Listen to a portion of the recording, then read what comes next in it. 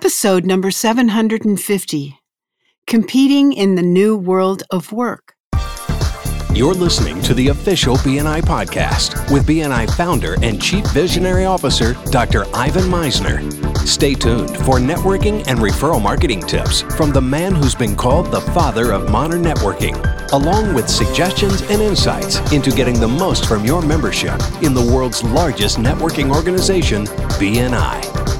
Hello, everybody, and welcome back to the official BNI podcast. I'm Priscilla Rice, and I'm coming to you from Live Oak Recording Studio in Berkeley, California, and I'm joined on the phone today by the founder and the Chief Visionary Officer of BNI, Dr. Ivan Misner. Hello, Ivan. How are you doing today, and where are you? I am doing fantastic, and I'm home in Austin this week, and today I happen to be with a mutual friend of my guests, Sam Horn. Sam is a wonderful lady. She wrote the book Pop and Someday is Not a Day of the Week, and we do Writing Wednesdays, which honestly are more like Talking Wednesdays to be truthful, because we talk about writing a lot, and so she's a good friend of both myself and of Kian. My guest today is Kian Gohar. He is the founder and CEO of GeoLab, an innovation research and leadership training firm in Los Angeles. He's the co-author of the best-selling Harvard Business Review book, Competing in the New World of Work. With his co-author, also a friend of mine, Keith Ferrazzi. I've been to a couple of Keith's parties that he talks about in Never Eat Alone.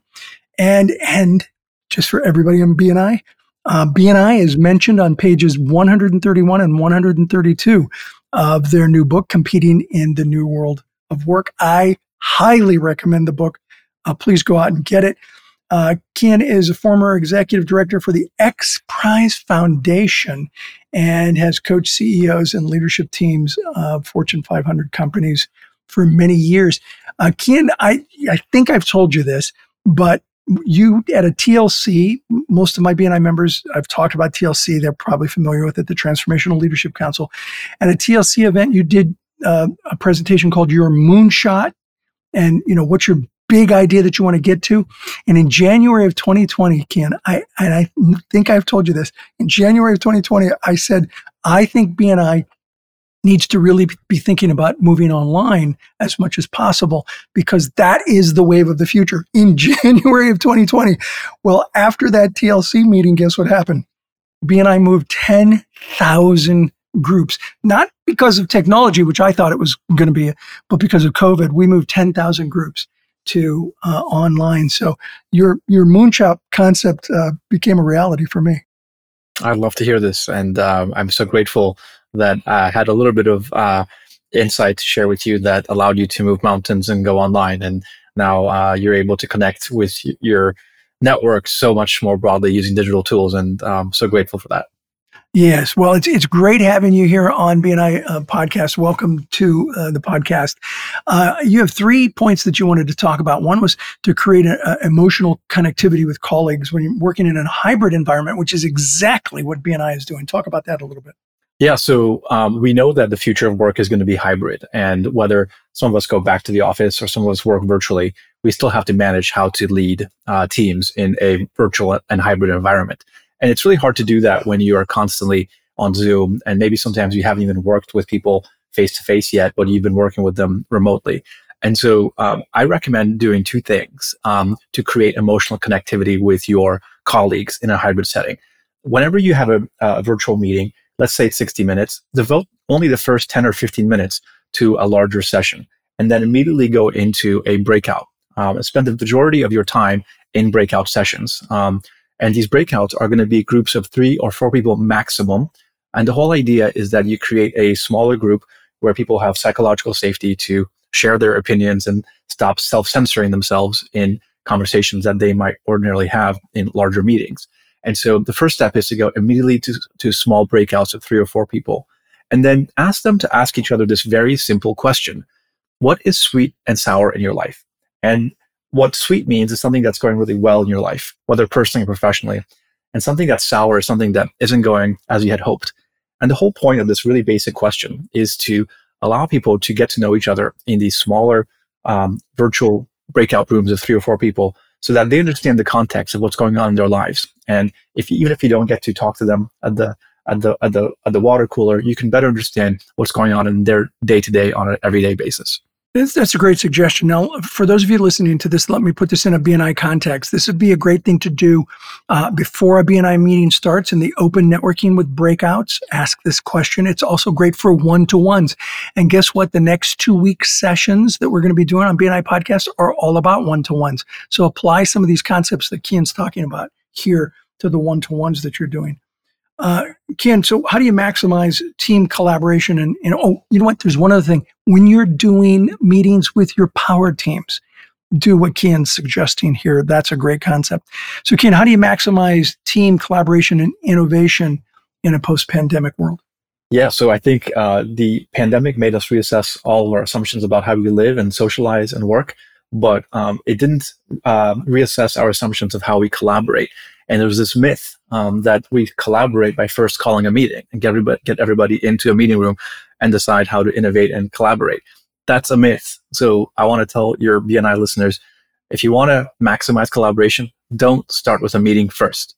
Instead, actually create a asynchronous meeting. And what that means is you create a document on the cloud, whether it's on Google Docs or SharePoint or wherever service you use. And on this document, I want you as the team leader or the problem owner to write down what the problem is, what potential solutions to it can be, and who should be involved in this conversation to bring more ideas to the table. And then I want you to share this cloud document to your team and give them a week to ideate individually on this document and add all their thoughts to it. And then you as the team owner can see the whole universe of what the various problem sets are that you're trying to solve for, circle that and say, okay, let's call a meeting around this particular problem that I hadn't thought of.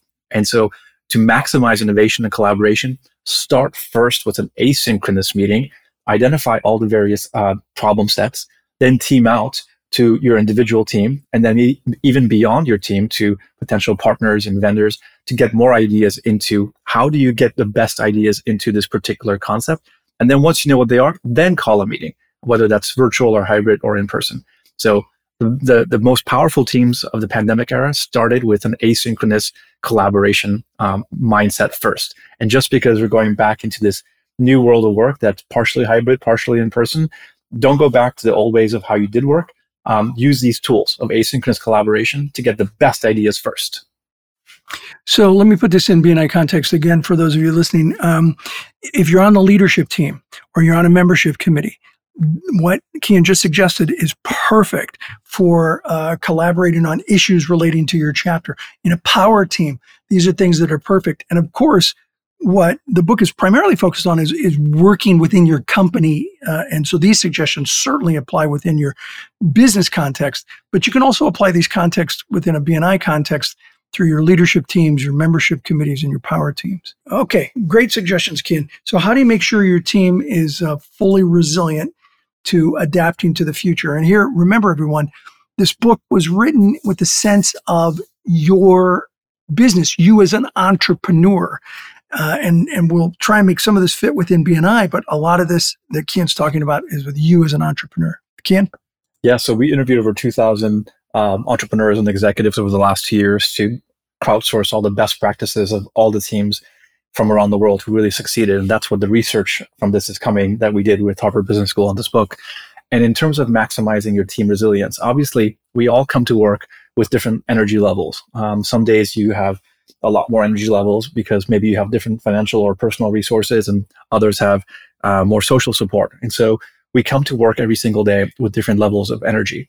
And as a team leader, as a business owner, it's your responsibility to identify what your team's energy level is as a whole, and not just think that resilience is an individual activity. Your responsibility is really to the entire team.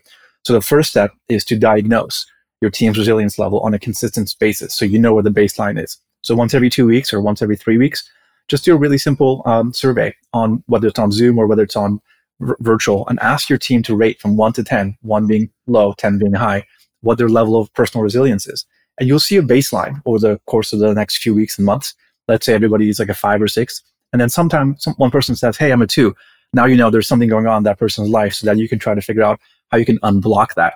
And the next thing is for the leader and the entrepreneur who's leading this team to role model that behavior of how you want to see the team practice. And that sometimes means enforcing breaks and trying to really create a space for individual resilience so you can recharge your energy levels. So that way, when you are trying to solve a problem as a team, you're able to do that and support each other and cross the finish line together, even though sometimes we come to work with different levels of energy. So building these resilient teams is really critical to make sure that we can power through and succeed incredible goals, even if we are coming to work with different levels of energy on an individual basis.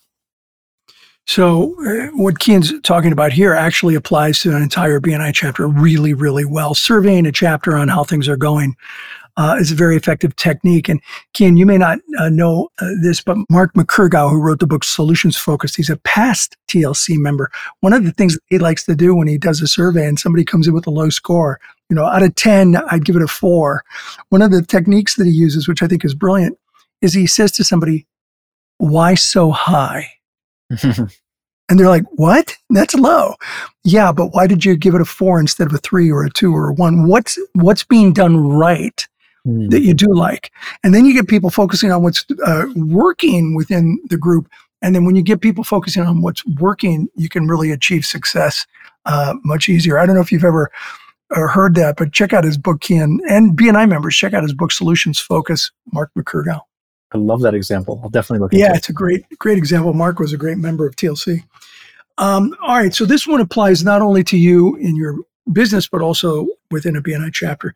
It's time to wrap up, Kian. So can you give us quick 2 or 3 business lessons you've learned from the last 2 years of the pandemic? Well, I would just say, we're lucky that we are have an opportunity to take all the lessons from the last couple of years and not go back to the way things were. We're never going to go back to work the way it was. So we have the opportunity to learn and create a new world of work, which is what the research in this book is all about.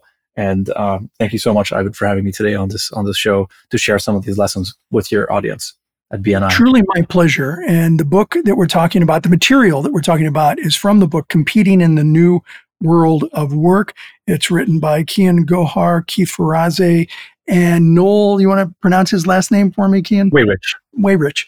I highly recommend a book. I got an advanced copy. It is fantastic. You can get information on the book, of course, at bookstores, Amazon, and there's a website, leadersguide.org. That's leadersguide.org. Any last thought before we wrap? I am excited for this new opportunity and of the future, and I really invite your audience to reconsider the assumptions that made them succeed over the last few years and how they can continue to reassess those so that they're always keeping up with constant change. Good advice, Kian. Thank you very much, and thanks for being on BNI Podcast. Thank you, Ivan, so much for your time and friendship. My pleasure. Back to you, Priscilla. Okay, perfect. Thank you both so much for the great information. This podcast is sponsored by MeisnerAudioprograms.com. These audio programs will provide you with the tools and the inspiration to powerfully enhance your BNI experience and help you boost your business. So check out the great material available to you at MeisnerAudioprograms.com, and then use the promo code IVAN50 and you can get 50% off of all of the audio programs. And all of the proceeds are going to go to the BNI Foundation. Thank you so much for listening. This is Priscilla Rice, and we look forward to having you join us again next week for another exciting episode of the official BNI podcast.